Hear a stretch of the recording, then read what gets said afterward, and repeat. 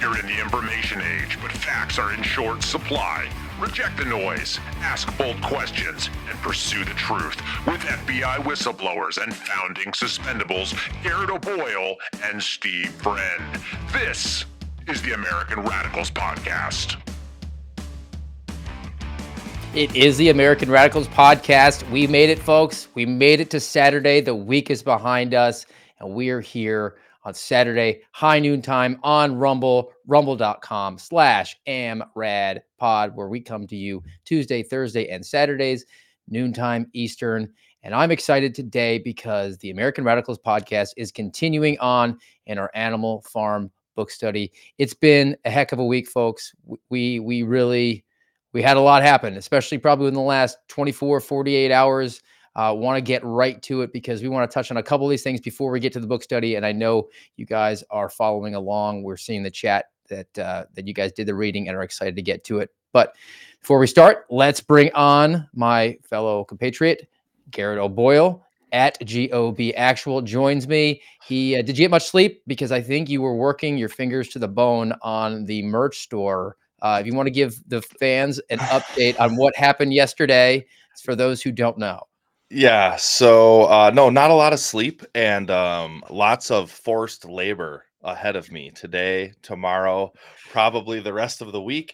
But yeah, I saw some people in the chat reference it a little bit, but our friend, fellow Suspendable Steve Baker, turned himself over to the FBI Stasi yesterday, and he wore a suspendable lapel pin, which I got to meet him last week in person for the first time at CPAC.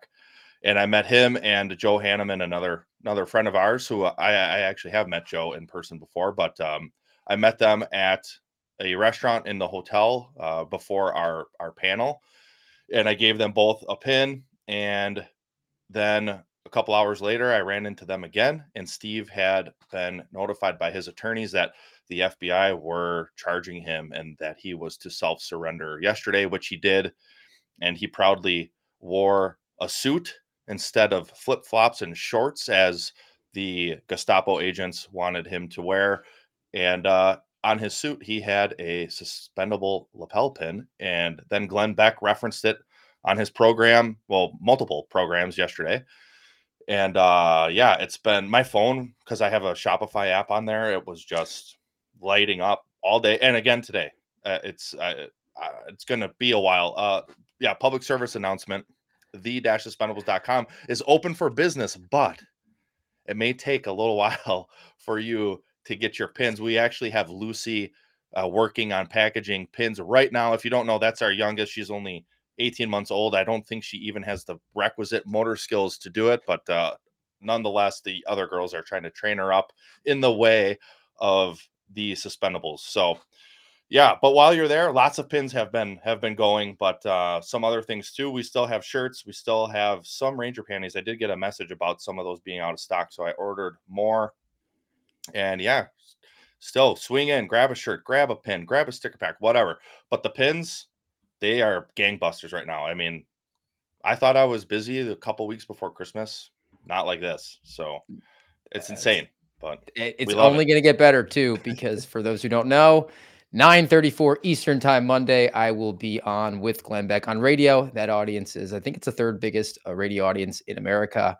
So I will make sure to plug the-suspendables.com, and you get to get the whole family involved. So that's exciting news.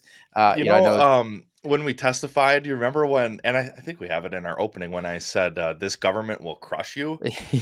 They certainly will, as Steve Baker can attest to, as you and I can attest to, but the support and the love of the people out there is crushing the store. And you know what? That's a type of crushing we willingly accept, but it may take a few extra days or maybe even weeks to get all of the orders caught up. So it's wild. I mean, we live in a glitch in the matrix, so a very bizarre one that honestly it could turn on its head at any moment, and FBI SWAT or HRT could be showing up at our doors at 6 a.m. too, which what a time to be alive, Steve. It's crazy times indeed. Before we start on the book study, I do want, hope the audience can indulge me on this. And it relates to yesterday's goings-ons with Steve Baker, who's friend of all of ours, just an honorable man, and really under a lot of pressure at this point. And there was a lot of sympathetic media who reported on what his trials and tribulations are. It's completely unjust, being charged with 4 misdemeanor crimes, and the FBI completely weaponized against a journalist is absurd. And the people who are doing it are the worst amongst us. Special Agent Craig Noyes, who works for the Raleigh resident agency for FBI Charlotte. I hope you lose everything. I hope your family disowns you. I hope you wind up penniless and indigent and begging on a street corner like a leper. But if you don't, you can burn in the lake of fire forever for what you were willing to do to your fellow human being. And I have someone else that I do want to hold accountable for what was put out last night. And it's someone who is allegedly a journalist who Steve Baker has actually defended to me, because I have quite a bit of distaste for Mr. Ryan J. Riley from NBC. Mr. Ryan J. Riley is a complete simp for tyranny. He's written this book, but with the sedition hunters, and he's all in for the persecution that's been going on, and he's gone after all of us, myself included. He has dark magic though, because he referenced my book, and it went to #1 when he did that. So thanks for that, Ryan. But it was in a hit piece, and I just have no love lost for the man. And Steve Baker knows him pretty well, has dined with him, has had conversations with him, because they've been in the same sort of courtroom atmospheres for a lot of these January 6 cases. And Steve's defended him. He said, look, he's a nice guy. He's misguided on some of the stuff, but just, he's easy to get along with, family man. And then Ryan J. Riley took that trust, like so many of the people that we trusted, and betrayed it, and put out an article to criticize Steve Baker, who, again, he's dined with, and Steve considers himself friends with. And Ryan betrayed that and put an article out that was pretty offensive. And I want to pull that up. It is a ridiculous picture of Steve, and it says, a musician and libertarian writer who works for The Blaze arrested on January 6 charges. The subtitle says, Steve Baker, who led a David Bowie tribute band and started working for Glenn Beck's website in 2023, said he 100% approved of the Capitol attack, the FBI said. So they cited Ryan J. Riley cited the FBI, who's not Steve himself. So I'm going to spare everyone reading through the article, because it's not worth your time. I don't want to drive any traffic to it. But I do want to cite what is one of my favorite quotes, because it was something that I talked about last night on social media. And social media is fake. I get it, but it's the only outlet that a lot of us have. And I want to read what is one of my favorite all-time quotes. The poorest way to face life is to face it with a sneer. There are many men who feel a kind of twisted pride and cynicism. There are many men who confine themselves to criticism of the way others do what they themselves dare not even attempt. There are no more unhealthy being, no man less worthy of respect than he who either really holds or feigns to hold an attitude of sneering disbelief toward all that is great and lofty, whether in achievement or in the noble effort which, even if it fails, comes second to achievement. It is not the critic who counts, not the man who points out how the strong man stumbles, or where the doer of deeds could have done them better.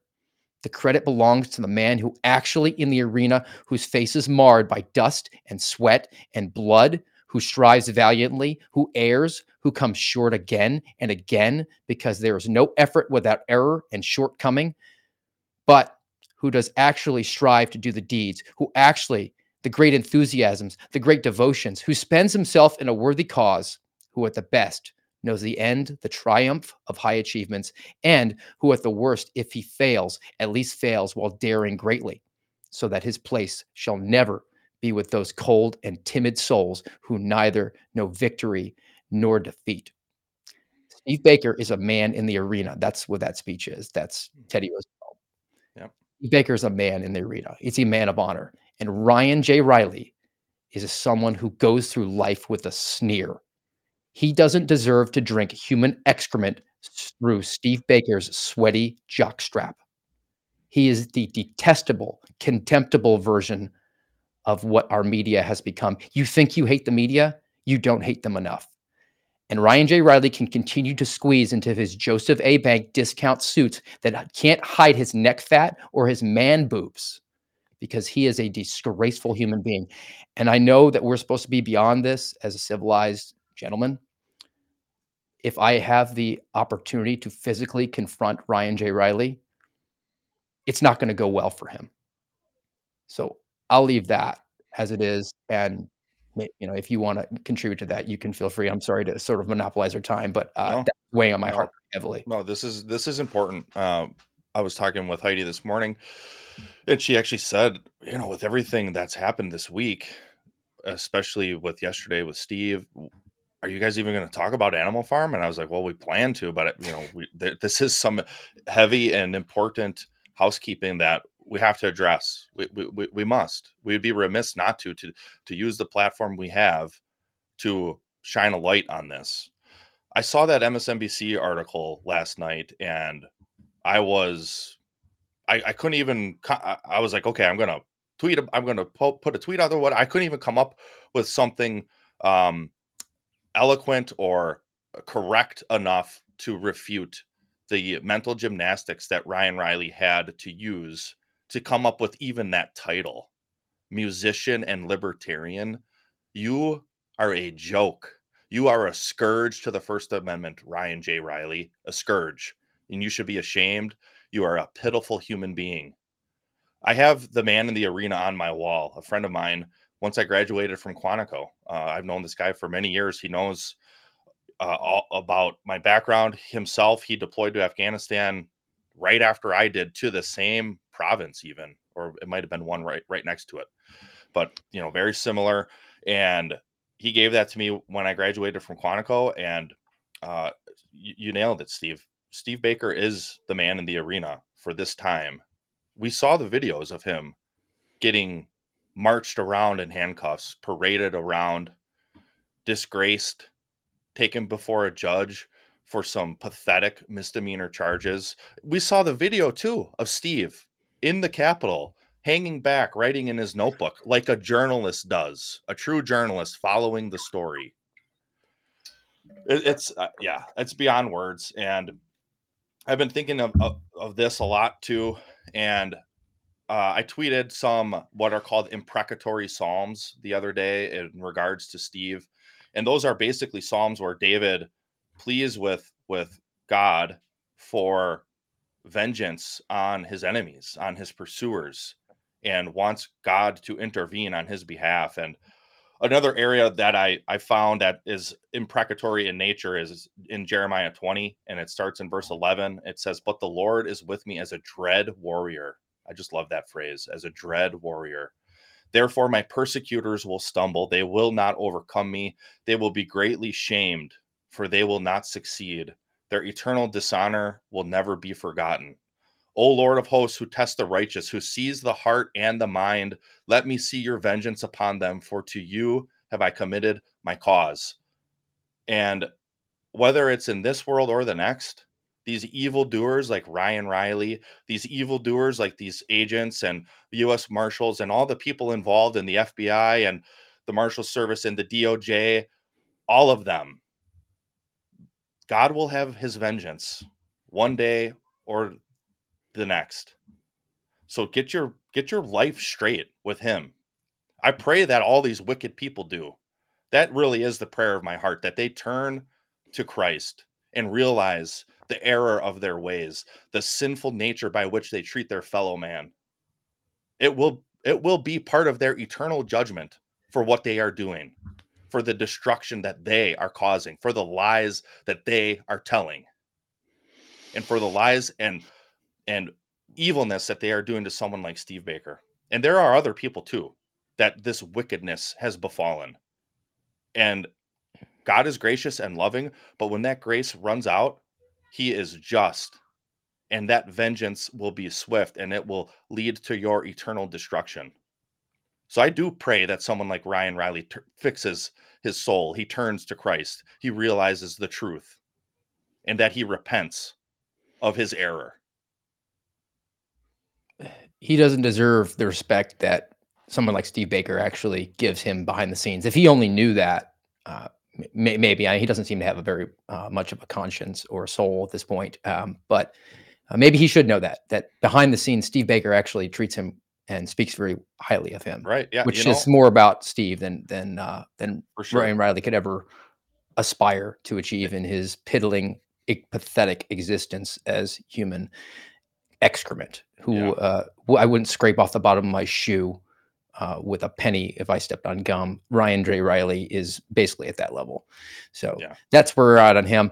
Folks, we want to make sure we get back to the topic that we had previously scheduled. We want to keep on the book schedule. I mean, I've actually enjoying Animal Farm. I want to make sure we discuss it. But it was a heavy week, especially it was a heavy Friday, I think, for all of us. And we appreciate you allowing us to indulge our emotional outlets here, and we can get back to the intellectual right now and make sure that we're feeding your minds here as well as your emotions. So let's get to it. Let's get to Animal Farm, Chapter 5, Chapter 6. A lot happens in the plot of the story. I have a list of things that I definitely want to get to. I think that we just kind of go through them sequentially the best we can. I'm sure that you and I have picked out different things, but as we go, I think first thing got to talk about is the way that Chapter 5 opens up, and essentially Molly, the airheaded horse, defects from the Animal Farm, and the rationale behind defecting. I think everybody has the idea of like the Yuri Bezmenov, who's this great Titan intellectual thinker who came and left the Soviet Union and defected to the United States and talked about how the Marxists were infiltrating and they had this 100-year plan to take over. Sometimes it's not the case. I mean, Molly just wants the creature comforts.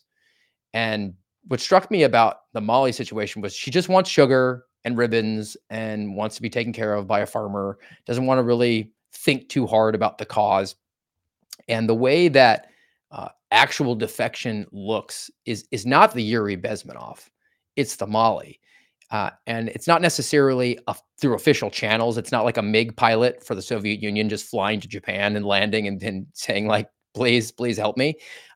It's someone defecting from a system of liberty and self-reliance by saying, all right, I just want the creature comforts. I just want to go to the Taylor Swift concert. So I'll put that jab in my arm. That's a defection from free and libertarian society that we're seeing today. The lines of the Cold War kind of are not really drawn like they were back when George Orwell wrote this, or even as recently as the 1980s. To me, defection is checking out of the way our society operates today in the alleged land of the free. It's alleged indeed, and it's so. I have loved doing this Animal Farm, just revisiting it and comparing it to the things we see today. And I think of Molly, and I think even of our experience as police officers and FBI agents, and I think of a snitch. When Molly is up, at the fence, getting her head petted by the human, there's an accusation made that she's spying. Essentially, is she spying on the farm? And she's like, no, I didn't. And then some sugar and ribbons are found in her pen or whatever, and then she runs off. And it's like, man, even in a way, like Orwell hit on just this simple, like what informants do. Like, hey, I just wanted to get paid, so I'll come up with something to inform on. Who knows what Molly was talking about? She just wanted some creature comforts. And she ends up just full on defecting over the wall out of East Germany. Like I even thought of that. And it's like, and that wouldn't come till decades later, but it's like, it still kind of resonated in that way to me. But it's just, I don't know. It's cool. I'm glad we're doing this, and I'm glad to get into these next couple chapters, because before we know it, I mean, we're like halfway, and it's going to be pretty quick, and we're going to be done. The Eastern Germany comparison is I think pretty relevant. I mean, I remember reading the memoirs of he was a KGB operative. He worked for the Stasi and came over to the United States as a spy and wound up defecting to America because he was pretty sweet here and he didn't want to go back to that.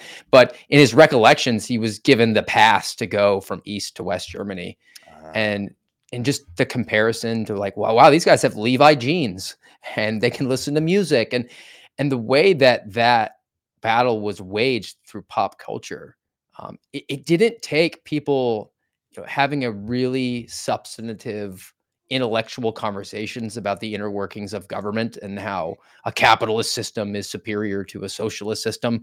Like, just show them the example. Like, life is better here. Like, you can wear Wranglers and you can have the creature comforts, and that might be all that it takes to reach a critical mass for some of these people, which is why when it comes to the Animal Farm, we don't want to talk about Molly ever again.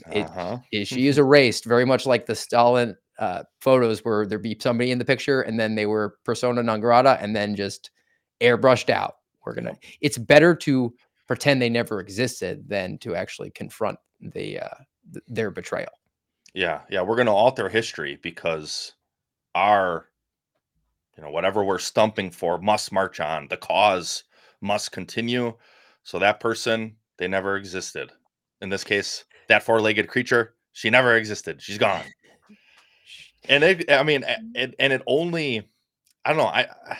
I have this sense of foreboding as we go, and I think Orwell did this intentionally. Like, you could kind of feel it every chapter. The more we move, the more we head to wherever we're going, the more it's like, what's happening next? And we see a lot of that in these two chapters. You see the snowball. You see that it is happening faster and faster. It's not necessarily the boiling frog where they just turn it up 1 degree at a time. The first time they turn up 1 degree, the second time they adjust it, it's by 2, and the third time it's by 4. I mean, it's an increasing magnitude that we're going to begin to see. So to the story, this rivalry between the two leaders within the movement, between Snowball and Napoleon, is continuing, and you see the contrasting styles. And again, Snowball is the Trotsky, and Napoleon is Stalin. And what Snowball aims to do, he's still the believer in the apparatus, the believer in the system. He believes in all the levers, and we can make this movement happen globally. And he's got grand ambitions. He's also a brilliant orator. And he's able to convince a lot of the other animals to his side just because he can tell a story. He can deliver a really good speech. And his strengths are in being speaking as a politician, organizing, really being all in on the socialism. He just loves it. And Napoleon is a power guy. He realizes that he might not have the skill set to be a charismatic leader, but he doesn't necessarily have to have that. What he can do are the basics, the blocking and the tackling, not being the quarterback in the Super Bowl pose and saying like, hey, I'm going to Disney World because I'm the hero. I got the great teeth and the smile and the hair. Napoleon is like the offensive tackle on two-a-days and is just willing to grind because he knows if he pushes the right areas, he can overcome his shortcomings that might be not apparent at the time. So he's really good at organizing. Yeah. And it seems like most of the people watching on Saturday have been reading, but for those of you who haven't been, here's a quote I pulled on this very topic. It says, at the meeting, Snowball often won over the majority by his brilliant speeches, but Napoleon was better at canvassing support for himself in between times. He was especially successful with the sheep. Of late, the sheep had taken to bleating. 4 legs good, 2 legs bad. I had to do it. Both in and out of season, and they often interrupted the meeting with this. It was noticed that they were especially liable to break into 4 legs good, 2 legs bad at crucial moments in Snowball's speeches. And we see this character portrayal or this character development even more as we go. And it starts again at this point, we're back to the battle between Snowball and Napoleon, and it's going to escalate here pretty quick. I want to give a real world example that might have slipped through the radar, under the radar for people. And yeah, this is Animal Farm. This is talking about the Russian Revolution. But let's try to maybe reference some things that we're seeing within recent years in our own country. And I actually came up with this because of the Michigan primary that happened recently for both the Democrats and the Republicans had a presidential primary, and there it's statistics, right? People can talk about whatever they want on their talking points. But what I thought was relevant to our discussion when comparing Snowball to Napoleon was the 2022 governor's race in Michigan. And if you remember, there was supposed to be the red wave, right? And it was Tudor Dixon for the Republicans running against an incumbent, Gretchen Whitmer. And Gretchen Whitmer was the governor who shut down the entire state and told people that they couldn't buy like seeds at stores and baby seeds. And she's a tyrant if ever there was one. I mean, and you would think the appetite, the political wins at the time in 2022, they would go rather poorly. So I went back and I went to Real Clear Politics, and I think this is interesting. So it says the Michigan governor race between Dixon and Whitmer just before the actual election. So a poll was taken, the Real Clear Politics average of multiple polls for December 30th through November 7th. So like the week before the election, it showed Gretchen Whitmer up by 1 point.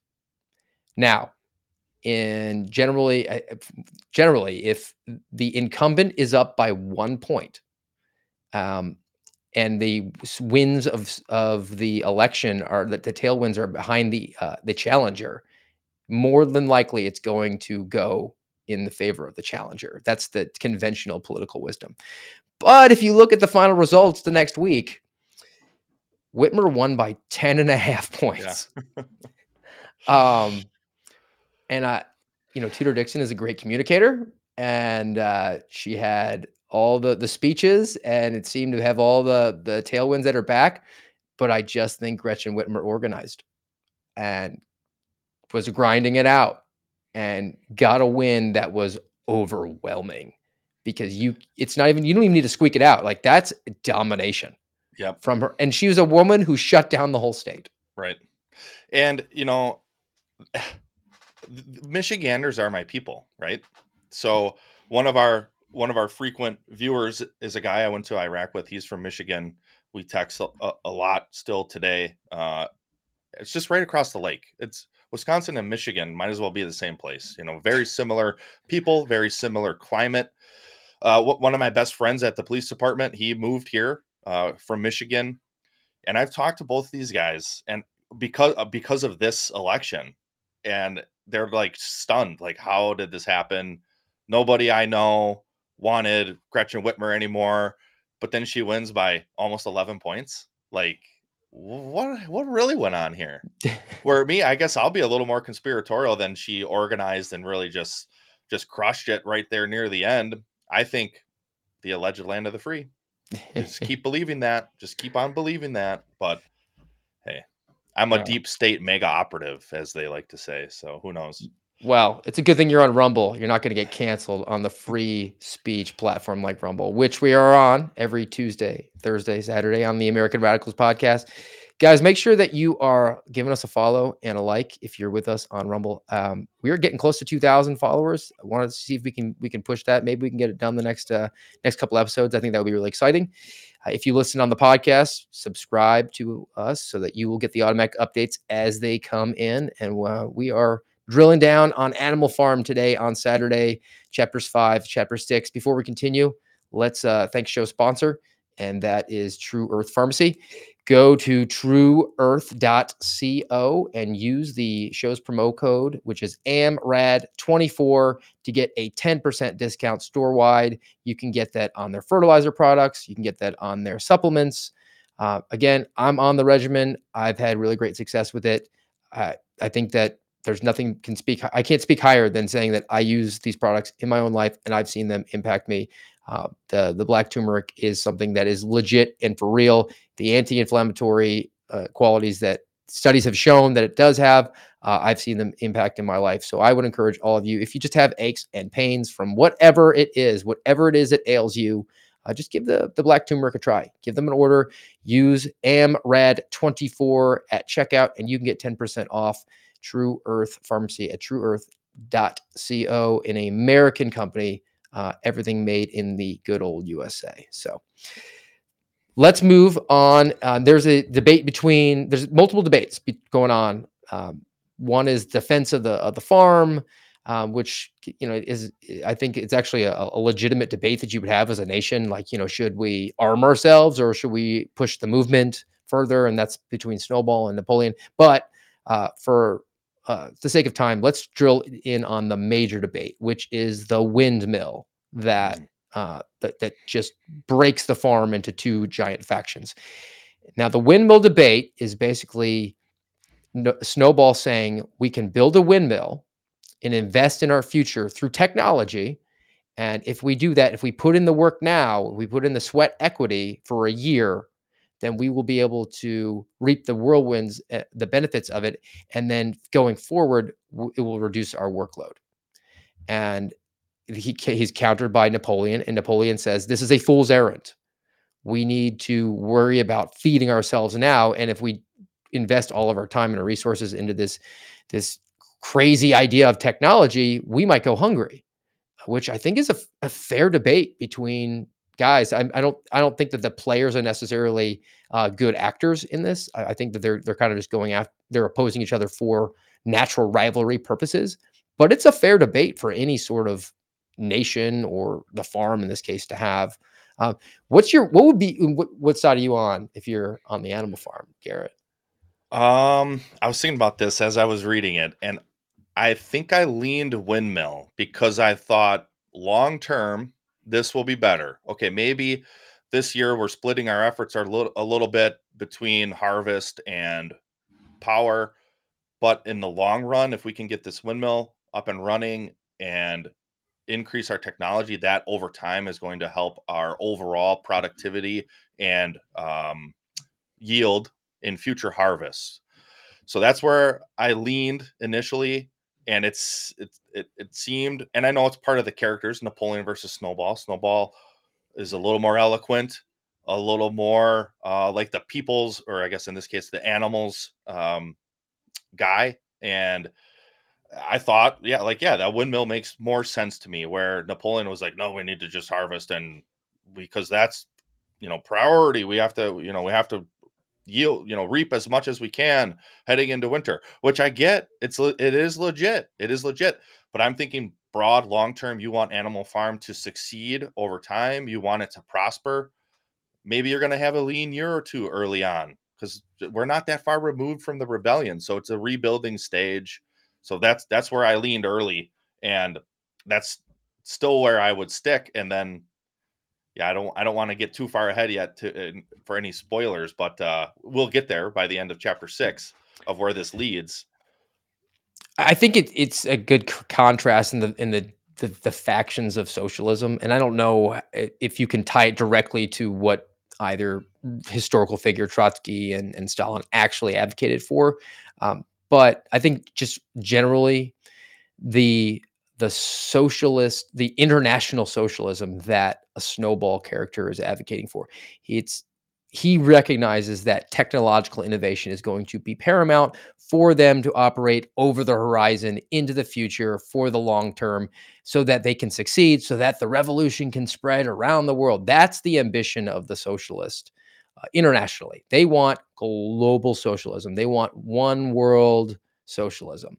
And then there's the other faction that Napoleon sort of represents, which is like an Animal Farm first, like America first, like make Animal Farm great again, where it's just insulated. We want to sort of extricate ourselves from the rest of society and operate our own, and we have to divorce entirely. He's interested in hardening with military hardware, right? He doesn't want to engage the outside world. He wants to build up the walls. It was almost a Nazi sort of socialism, where the Nazis were about make Germany great, just Germany. And if we'll expand Germany, but it'll be about Germany. And the international socialists that were sort of taking the Bolsheviks that eventually take over the Soviet Union, they were about Soviet republics forming all over the world. It didn't necessarily have to be under the banner and the flag of the USSR. They just wanted to spread socialism, kind of the way that America has sort of tried to spread democracy around. But I think that it's the same economic system. It's just a question of is it contained within the borders of one country or one farm, or are we interested in a more global perspective? And if you want to be insulated, then you reject the technological innovation, and we're just going to stick with the old ways because we don't need any of that. It's an intellectual debate that I think if you confronted with it, is definitely worth having. But I think the contrast of it's just basically two people that are having this, or two animals having this argument, and everyone else is just kind of just sitting there like ping ponging back and forth and saying like waiting for direction. Just tell us what to do, please, mighty government. Just tell us what you want. We'll comply. The debate isn't really resolved. I mean, I think the political winds shift to Snowball's favor. He seems on the cusp, on the precipice of winning this debate. And then Napoleon just goes and he keeps grinding, right? It doesn't matter. You can be the best speaker. You can make the most articulate argument and convince everyone to your side. And you might even be right. But when it comes to power, raw power, Napoleon understands that none of that really matters.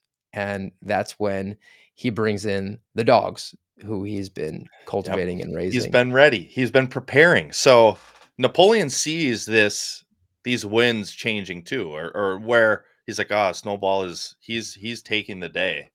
I can't let that happen. But he had prepared for that by taking the dogs, which early on we didn't know what happened to the puppies. Well, Napoleon happened to the puppies. And that's probably where a lot of that milk went too, to help raise up these puppies. And now they're not quite full grown, it says, and they wag their tail around Napoleon like other dogs used to do around Mr. Jones. Napoleon was smart. He was devious. He was conniving, but he was ready. And he makes that sound that nobody had heard before, and the dogs come marching in. And who are the dogs, Steve? Because I have a theory about who the dogs are today, but I want to throw that one to you and see who you think the dogs are. The Cheka, the KGB. Yeah, the FBI is what I think in our context. I know we're not in the middle of the Bolshevik Revolution, but I was like, the dogs, they are the FBI. They're the actual attack dogs. They're the teeth on the attack dog that are. Napoleon has come to the conclusion that I can't win the debate, so I'm just going to eliminate my opponent. Yep. And force. I have the force. I have the power. So he runs Snowball off. The dogs actually chase him off of the farm, and then Napoleon. As you read it, the imagery of it, I think he actually mounts this raised portion of a platform. Yeah. Where who was the pig in the very beginning who had the vision? Major, dream? old Major. Yep. He goes up on Major's platform. So he goes up on the platform. Let me read this portion. He announced that from now, so right away, he's assuming power, and we're done with we're going to vote for everything. I'm just going to assert how things are going to operate going forward. I will give you the illusion of unity and we're all equal, but the pigs are going to assume power. So he says he mounts his platform. He announced that from now on, Sunday morning meetings would come to an end, and Sunday morning meetings is town government, right? They were unnecessary and wasted time. In future, all questions relating to the work of the farm would be settled by a special committee of pigs presided over by himself. So this is the Politburo that he's establishing. And they would meet in private. So it's not even a sunshine law like we have in Florida, where the school board has to meet. They're not allowed to meet behind closed doors. It has to be in front of the public on full display, where they're supposed to be having the debates that are going to be handling Sounds things. like the type of thing you would want in the alleged land of the free. So they're going to meet in private, but they're still going to have their symbolism. He's going to give the people or the animals the illusion of unity. And so they will still assemble on Sunday mornings to salute the flag, sing their national anthem, but just receive their orders for the week. No more debate. Just do as you're told. Sit in the corner and color. We know a lot about that, about just doing what you're told. And if you just do what you're told, it's going to be all right. You can just escort Steve Baker to the car and to the courthouse and in front of the magistrate. You can just follow the orders and it's going to be all right. But it's profitable. it's Yeah. profitable for you if you are in the good graces of the power. I mean, you don't necessarily have to be in the power. You just have to be tangential. You have to be power adjacent, and you can reap the whirlwinds. You can get a little bit of slice for yourself. Hmm. And I think like you nailed it. Those two agents that walked Steve Baker to his car yesterday. And side note, let's just say it. Uh, the FBI pushed a DEI agenda during Oh the yeah, arrest of Steve Baker. for sure. For sure. So part of me thought, okay, is that them trying to allude to Steve Baker being one of these white supremacists who was at January 6th? Is that part of it? Because let's just be frank. How many black agents are there? In my experience, there wasn't many. There was only a couple in my class. The vast majority were white, men or women. And then there's, a small smattering of other races throughout. But I don't know. The optics of it struck me as well. And I've been wondering, like, how much of that was intentional? Who are they? What's their position? Are they just agents, or did they send a couple ASACs down? Did they send a couple SSAs down because they knew there were going to be a bunch of cameras? I don't know. I mean, we don't know these answers. I do wonder. Well, I mean, yeah, hey, look, I'll pull it up right now, Garrett. This is from the FBI's DEI page. Their demographics, because they're fully transparent, right? 27.3% are ethnic or racial minority. That's pretty broad too. But yeah, what are the odds that the two agents that they pull out are ethnic minorities? Just simple math. That's about a quarter. So the odds would be 1 in 16 that two agents would be ethnic minorities taking Steve Baker into custody. So I think the safe bet is on them just doing that on purpose. Yeah, I mean that's my assumption at this point, because how can you assume them acting with integrity? You just can't anymore. And I know they love to say fidelity, bravery, integrity. Do you see any of it? Do you ever see any of it from them anymore? I don't even know when the last time was that we did. I don't know if it even existed at any moment of my career. I really don't. We're to the Tiffany Justice line of they just redefine terms like what is integrity? What is how do you define it if you're in the FBI at this point? Which is actually a really good connection back to Animal Farm. So let me see if we can square this circle here. The FBI doesn't have a definition for integrity that meets with what we all sort of understand what integrity means, or that you and I did when we went through the process of joining their ranks. In an Animal Farm, when they run Snowball off, and now he's going to be persona non grata, uh, there's a little bit of pushback from the animals, and they say that he fought bravely for us. He's not an enemy. And then Squealer, the propagandist, says bravery is not enough. Loyalty and obedience are more important. And as to the Battle of the Cowshed, I believe the time will come when we shall find that Snowball's part in it was much exaggerated. Discipline, comrades, iron discipline. That is the watchword for today. One false step and our enemies would be upon us. So we're redefining what is actually important. I mean, Snowball got Medal of Valor for bravery. Right. Well, we're going to just redefine what it is to be a really good citizen. Bravery is not enough. Just obedience, doing what you're told. Right. Steve, you're just driving him to court. Yep. Do your job. That's your duty. Your duty is not to the Constitution. Your duty is to the FBI and to Right. do what you're told. The absolute Direct quote state. from Assistant Special Agent in Charge Colt Markovsky. Yep. And it goes further, and it says a little bit later, Snowball, who, as we now know, was no better than a criminal, planting that seed. And it's like, uh, this just goes to tell that humans, we don't change. We don't change. This was published in 1945. 1945, about a revolution that happened about 25 years before that. But you see it today. Snowball is who here? He's Donald Trump.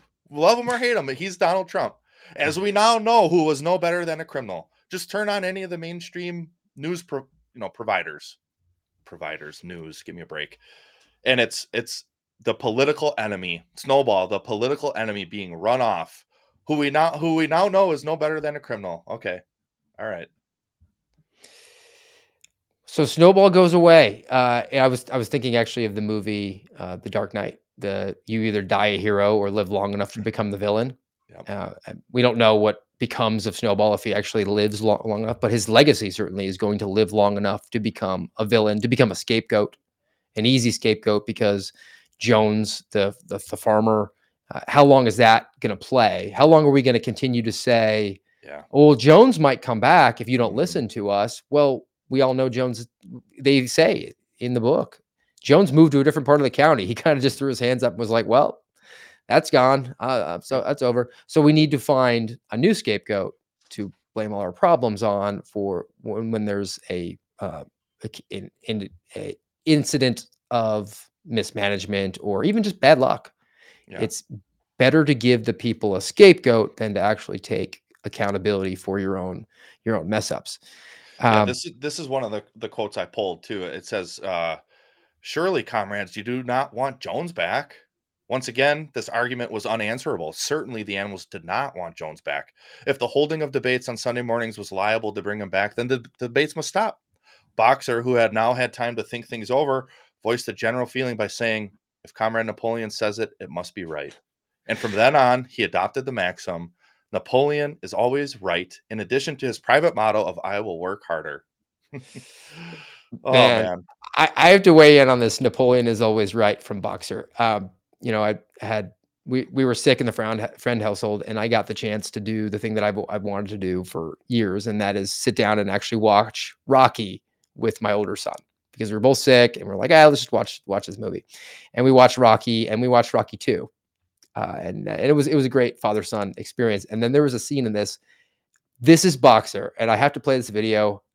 It's about 2 minutes long, and then I just want to play it, and then and this is Napoleon is always right. So let's do this.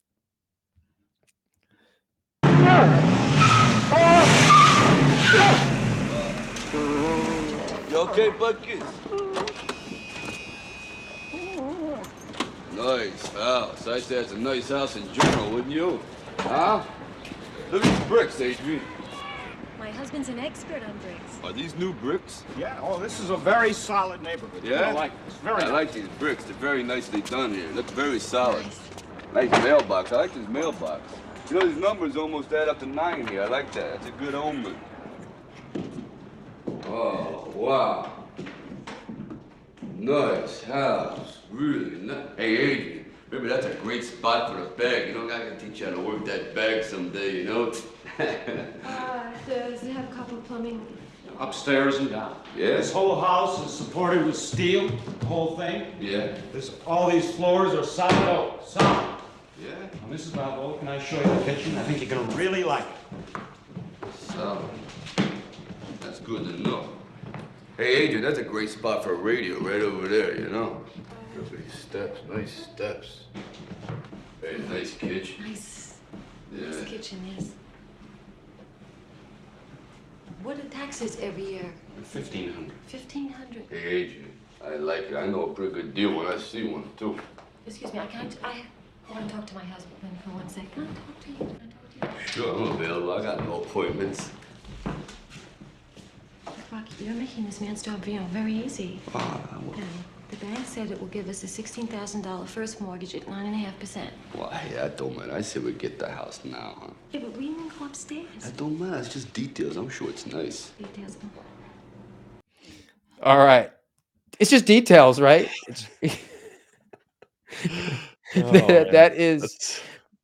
It's perfect, right? That's Boxer. Like Rocky works really hard, right? He's strong, but he's fortunately for him, he's married to a woman who's got her head on her shoulders. But he's like, oh, that's just details. Just tell me. I just want things now. I'll do what I'm told. Not really going to think beyond the surface level, and I'll be excited about anything as long as I just get what I want, which is in this case, he wants that house. Yep. So just get it. I like too that he's actually a boxer. It ties it all together even more. I like these numbers. They almost add up to 9, which is a good omen. That's a good omen. Hey, look at the bricks here. That is, I mean, that's a significant portion of people. I mean, I don't want to be insulting. I mean, Sylvester Stallone plays that character really well. Rocky he's a charming character. He's wears out his heart on his sleeve. He works really hard. He cares about his family. He cares about his wife and his kid. He has a lot of the character qualities that Boxer has in the book too, but that's not enough. You have to put in a little bit of the homework. Otherwise, you will get taken. Adrian tells him, you're making the realtor's job very easy right now because you're just being so obvious that you're just willing to take whatever he throws at you. And I think the pigs on Animal Farm see Boxer and they see the other animals like the sheep, like Napoleon's able to manipulate them as an opportunity to exploit their labor, exploit them for political purposes because they are not either incapable. Maybe there's an intellectual problem there, but at the same time, I think it's not just shortcomings naturally with IQ and brain power. It's an unwillingness. It's just easier to sit there and say, yeah, let's just get the house. It's just details. It'll all work out. Yeah. And honestly, to extend it to just humans in general, I think a lot of people right now, they think everything's fine. Everything's going to just keep marching along because they just want that path of least resistance. Just let me have what I want. Just as long as I keep getting that direct deposit every 2 weeks, as long as I've got Netflix, as long as I've got DoorDash, I don't really care what happens with politics. I mean, the president, the Congress, they come and go. But America, we will endure. Will we, though? Will we? I think a lot of people are going to wake up on November 6th this year and realize, like, oh, maybe we aren't as free as I thought we were. Because I think a lot of people still haven't realized it. I think so. And I mean, it's probably a different conversation for a different day. I know I embraced the role of the heel yesterday. In professional wrestling, you have the heroes and the heel.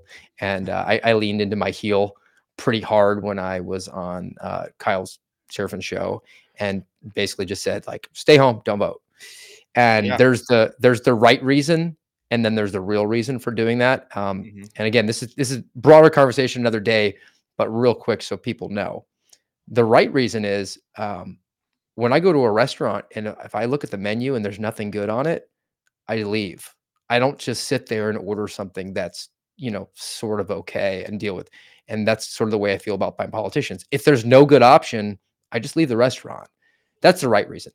The real reason that I embraced the heel role yesterday was because I wanted people to get angry when I said that. And people got angry when I said that because it forced them to confront something. And that is the fact that all most people do is outsource their citizenship every 2, 4, and 6 years and vote. And that's all they do. And if you say don't vote, then they're forced to confront the reality of, well, then I really don't do anything. And I want people to do things beyond just voting. If you want to vote, like that's fine. If there's a candidate there who meets your threshold, that's excellent. Go and vote. But I was more interested in the response, the anger that comes from that and provoking that, because I think that that's something that's going to happen. And again, conversation for another day, but it was worth throwing out there. I kind of liked being like Hulk Hogan with the NWO days where he was like black beard and I loved it. NWO was my jam back in the day. That's right. But, I listened to you guys yesterday, and then I thought of this quote from our chapters this week. Benjamin was the only animal who did not side with either faction. So this is a little bit earlier. We already covered through here, but it says he refused to believe either that food would become more plentiful or that the windmill would save work. Windmill or no windmill, he said, life would go on as it had always gone on. That is, badly. And honestly, RRD, how much better is it going to get? I don't know. I'm not optimistic about it. And I'm more and more disenfranchised with elections the more we have. And, we talked about the one in Michigan, and, go ahead. Okay, call me a conspiracy theorist. But when you look at the totality of the circumstances of the last number of elections, whether they're at the federal level, or state levels in various different states, if you aren't questioning some of this stuff, you're like Molly. You just want to run off and get some sugar, like you really aren't paying attention. But yeah, I don't know. I thought it was interesting because Kyle kind of retorted, right back like, I think we do need to go vote. And maybe we do. I don't know. I don't know. I probably will. I've always kind of looked at it as a duty of mine. But that being said, all these years of my life dedicated to duty, I don't know. Look where it's gotten me. So I like I said, everybody, you got to do what you can. Nobody who I've seen right now has earned my vote at a federal level. So I'm going to vote for county. I mean, my buddy is a county chair where I live because I hail from Volusia County, Florida. That's where I'm going to keep starts. So that's what I'm going to bring back. I'm a Volusian. And he's doing a good job. So he's going to get my vote. I don't have a rep at a federal level who's doing that. So they don't. Let's cover back down on a couple more things here. We are on Animal Farm. We're into chapter 6 now on the American Radical podcast. The Napoleon has assumed control. He's allowed them to sort of keep their trappings, the symbolism where they're going to sing the national anthem. And then they start doing the filing past the old major's skull. And I don't even know if you checked on this, Garrett. You know they still have Lenin's body up in Russia, right? I did not know that. That's creepy. Not only is that idolatry, but it's pretty creepy. And I found a video for it because it's broken down over time.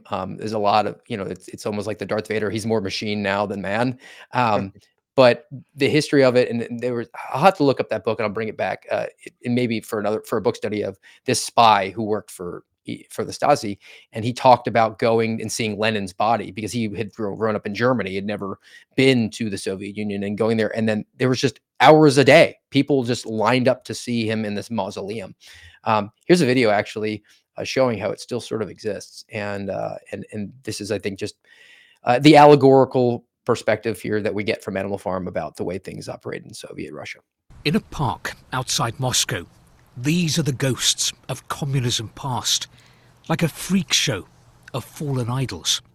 And the red star of this show is Vladimir Lenin, who led the Russian Revolution. You know, there are an estimated 14,000 statues of this man in the Soviet Union. That means that wherever you went in the USSR, there was probably at least one Lenin thinking about you, taking care of you, or just watching you. But communism did more than make statues of him. It preserved his body and put it on display. Lenin is more alive than the living, declared one Soviet slogan. A whole scientific institute was set up to maintain the corpse. Over time, it's had to replace some skin and flesh with plastics and other material. Krasная площадь. Lenin's Red Square Mausoleum was a site of pilgrimage in the USSR, the late revolutionary, quite literally, cult viewing. There you have it. It still exists. Is that not creepy? It wigs me out, dude. It's weird. Like, that's bizarre, man. Like, just put the dude in the ground, or turn him into ashes and scatter him over, Leningrad or what? I don't know. I think it's just sort of this another aspect to George Orwell's creativity as an author here. This allegory. That's what it is. They're filing past. They dug up old Major's body to get his skull and clean it up for them to walk past. So yeah. I think that's the reference here. So Napoleon is now in charge, and then he makes extra voluntary work a thing. I love this. I pulled this. This work was strictly voluntary, but any animal who absented himself from it would have his rations reduced by half. Oh yeah, real voluntary. Kind of like I don't know, when they mandated that COVID-19 jab for us. It's voluntary, but you could lose your job. So yeah, there's that. Yep. So just do what you're told. Compliance is the key here. Obedience, as Squealer said, is the most important thing. And so he's now implemented mandatory extra work. The pigs start to sleep in an extra hour a day, no question about it. And then he does the full-on gaslight, and that is make the argument that he actually wanted the windmill all along. And if you remember from the earlier in the book, when Snowball was drawing up the plans, the animals it was over their head. They were out of their depth, but they were just sort of like, it was a novelty to them. They will go and see the plans that Snowball had drawn up, the architectural layout, the engineering layout, the blueprints. And then Napoleon just showed up one day and urinates on it. So yeah, clearly didn't approve of that.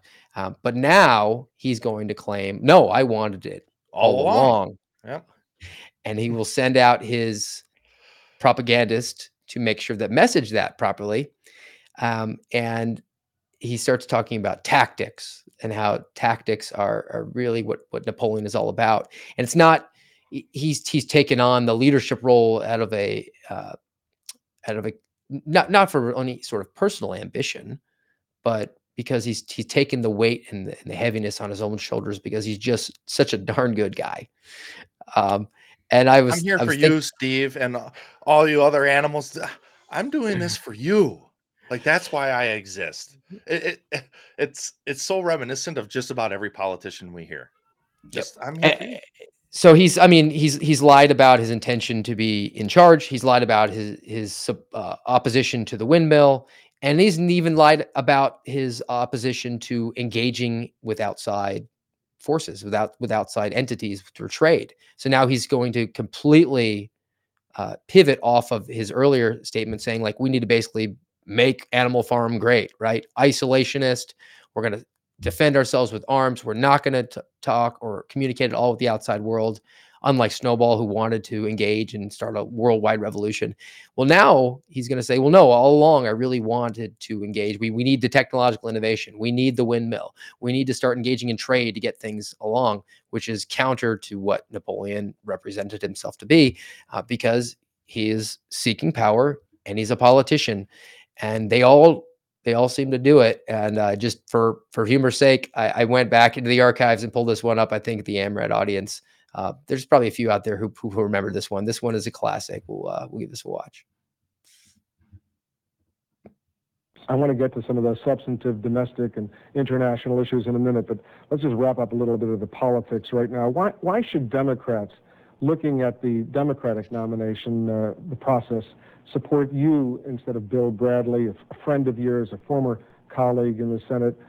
What do you have to bring to this that he doesn't necessarily bring to this process? Well, I'll be offering my vision when my campaign begins. It'll be comprehensive and sweeping, and I hope that it'll be compelling enough to draw people toward it. I feel that it will be, but it will emerge from my dialogue with the American people.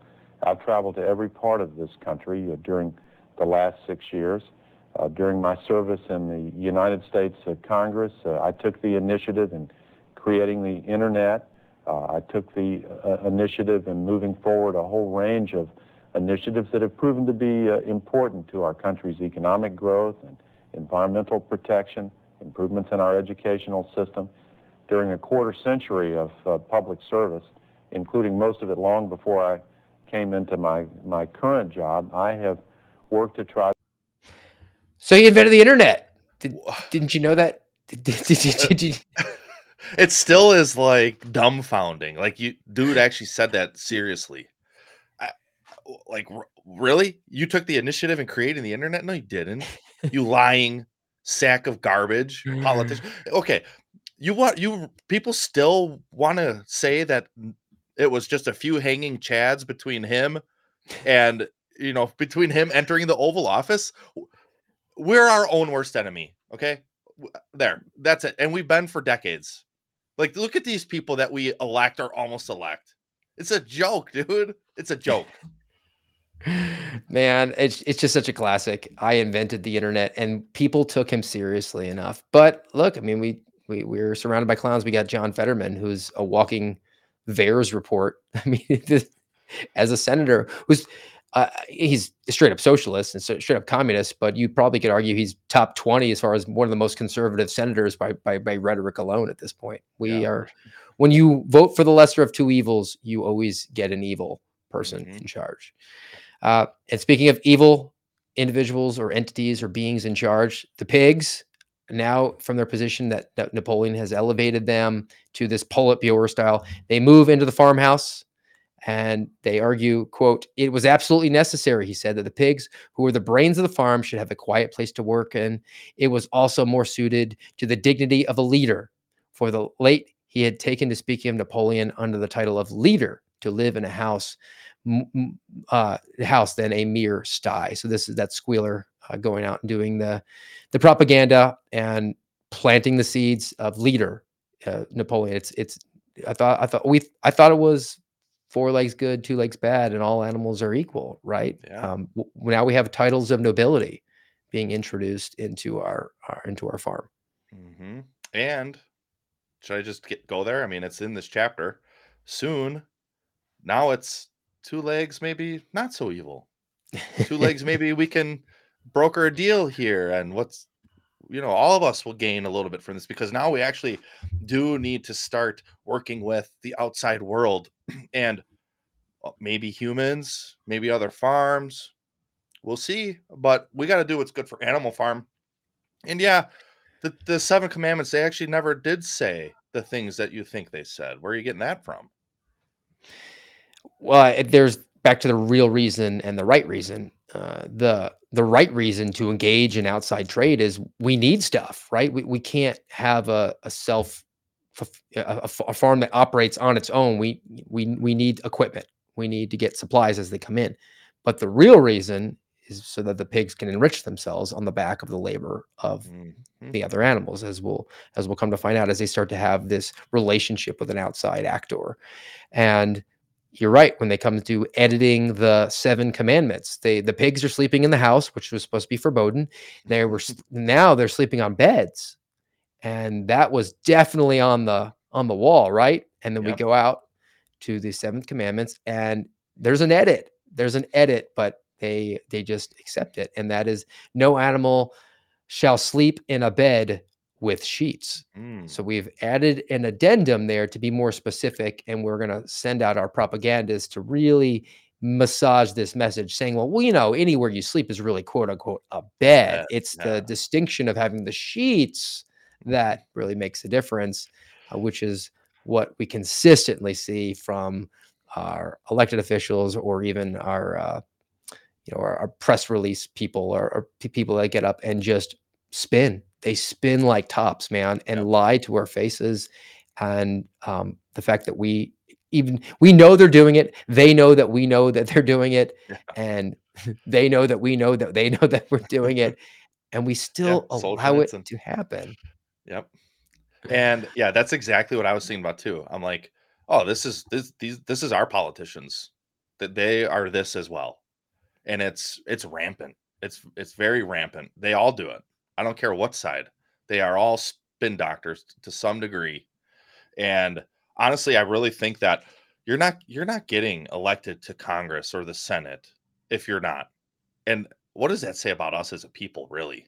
Where's the discernment? Like, how do you not see this? Or do you? But what other option do I have? These are the candidates. So I got to pick one. It goes back to what you're saying about maybe we just shouldn't vote. I don't know. I mean, I'm a believer in the restaurant theory. Again, if nothing good on the menu, I just get up and leave. Go somewhere else. That's why you should just always go to like reliable places like Applebee's, right? Like, don't try anything new. Yeah. All right. The final thing that I have here, and if you have any more, we could throw it on, but is the windmill collapsing at the very end of chapter 6. And this is devastating. They've put in so much work to it, and ingenuity, and they put all their hopes into it. And when bad things happen, a good leader steps up and says, the buck stops with me. And sometimes bad luck is a thing, and sometimes bad management is a thing, and you have to take accountability. But it's just so much easier to scapegoat, right? And Napoleon takes that route and says that Snowball, a pig, pushed over an entire windmill. Definitely wasn't the people who snuck in and blew it up with some sort of incendiary device.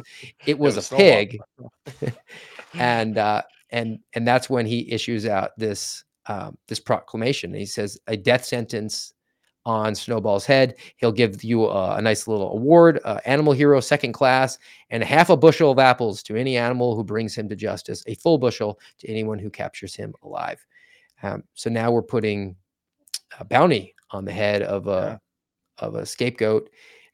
And it's back to the things that we've talked about before, where this disturbing trend we're seeing in politics, where we're identifying not just, and here it's specific to Snowball, but I think the disturbing trend is we're identifying people who vote for a particular candidate for office are a problem, who need to be hunted down, and you can reap the whirlwinds and be rewarded for doing that. Right. Yeah. And your government will pay you for it. Hey, just hunt down the regime's enemies and the regime will reward you. I mean, how wicked and vile is that? Well, and we see it here today in our own country. We do. And I've got one example here. Let's give this a play from your friend of mine, Stephen D'Antuono. This is a 24/7 full-bore extensive operation into what happened that day. We cannot do our job without the help of the American people. Since our call for tips, videos, and pictures, we have received more than 100,000 pieces of digital media, which is absolutely fantastic. And we are scouring every one for investigative and intelligence leads. We continue to ask for more. If you have information, contact 1-800-CALL-FBI or submit photos and videos to fbi.gov/US Capitol, and that's Capitol with an O. And that's Stephen D'Antuono asking for help from the public for the January 6th case, but that's just one example. I mean, it's continuous. See something, say something, report on your neighbors. There were probably the scarier versions were the coronavirus stuff, where there were these tip lines where people were calling in saying, well, I saw some extra cars outside that house. They must have been having a social gathering, and neighbors were informing on neighbors. Right. And that is what happens. This is why I did that Somewhere Neighbors episode a few weeks back. And I know there are people out there who think, oh, they're making the Nazi comparison. Go look at that history. Go listen to that episode if you haven't. This is why Steve and me and Kyle and others that we know, this is why our field trip to the Holocaust Memorial Museum resonated so deeply. It's because, like we talked about in this episode about this allegory, this fictional book based on history, that this is the heart of mankind. It repeats itself. Because what was the scripture I pulled from Jeremiah, I think last week, chapter 17? The heart is wicked. The heart of man is wicked. And that's really the root of it. And now here, like D'Antuono, I think of the level of informants that the Gestapo had. It's another direct parallel to where we are. And I've been saying this ever since I've been public, and even before then. It's 1933. Maybe it's even 1939, 1940 by now. In America, it is. And one of the primary things the Nazi Gestapo used was the fear of your neighbor informing on you. Nobody knew who the informants were. Guess what? The FBI refuses to release information about its informants. Nobody knows how much they get paid. Guess what? The FBI will release a total of how much they paid, but never to who, how much this one gets paid versus that one. Never. You're never going to find out the number of informants that they have. But they're the good guys. They're the good guys. Hey, call the tip line on your neighbor.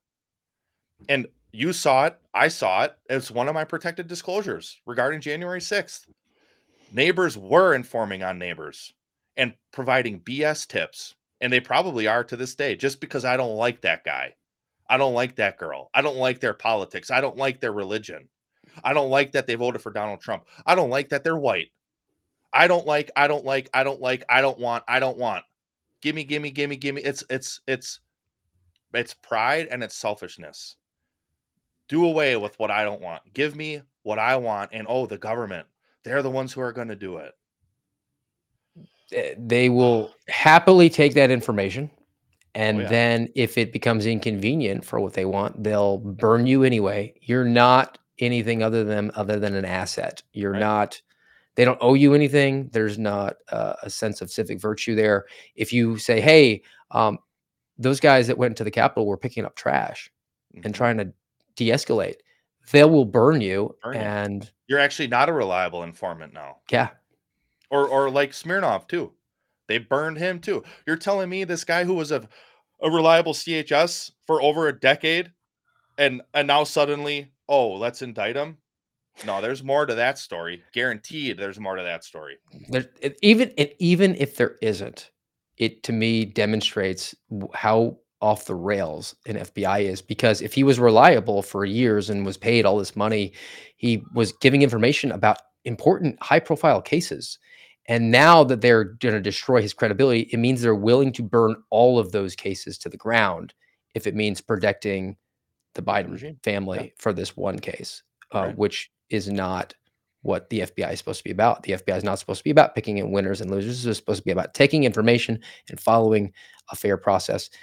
But those days are bye-bye, which is why we need we can't allow this organization to continue to operate. No. There's none of this. We need a change at the top. It has to go away. Yep. Entirely. People always ask us, all of us, how do you fix it? You don't. You can't. You cannot. My stance is and will always be, you can't force people to turn to Christ. I mean, read the Bible. It is antithetical to everything the heart of man desires.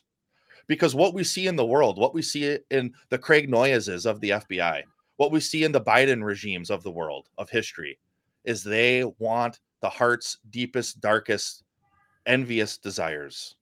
In 1 John, it's one of my favorite verses, has been for a few years. 1 John 2, it's I think 15 through 17, roughly in there. And it says, it's lust of the eyes, lust of the flesh, and the boastful pride of life. That is the root. That is what humans desire. That is what they want. The opposite is what you get when you're filled with the Holy Spirit, when you've turned your life to Christ, when you realize he died for your sins on a cross, so you don't have to pay your own restitution eternally in hell. But the Bible says the gate is narrow.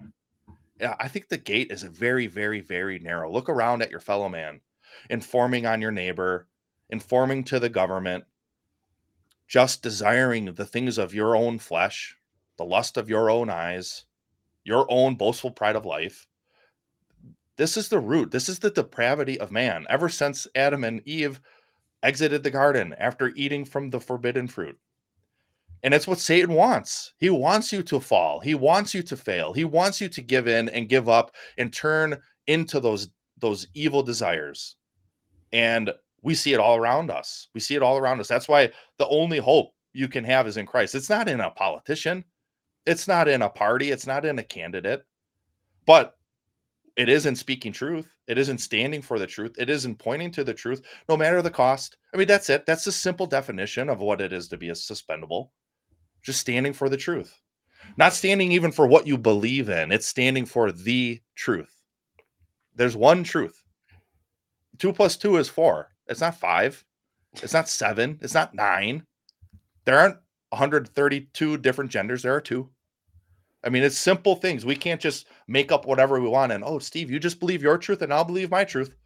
This is how we get to an America that has turned its back on God, that has forsaken God's law.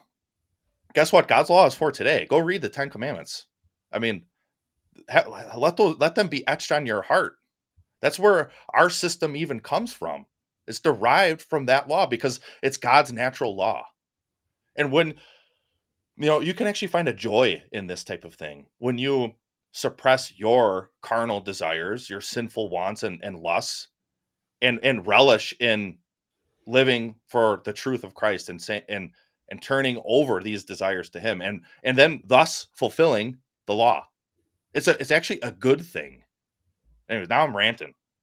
Sorry, we're already going long. It's been that kind of a day, man. It's been that kind of a week. Yeah. It really has. But I'm glad you went there to close us out here on our book study here on part 3.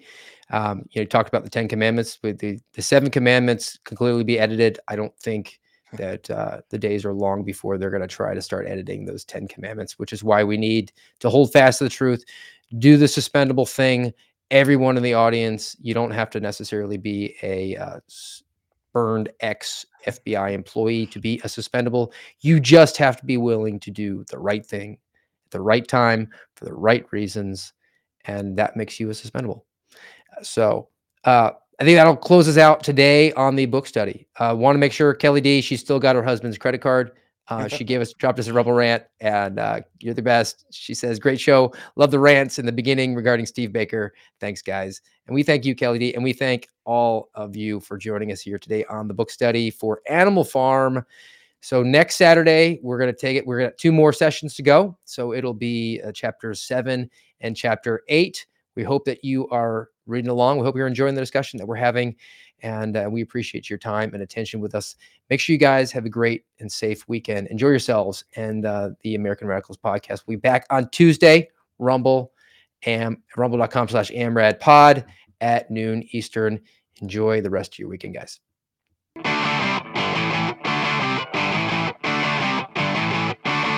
You've been listening to the voice of the Suspendables on the American Radicals podcast. Follow us on rumble.com/amradpod.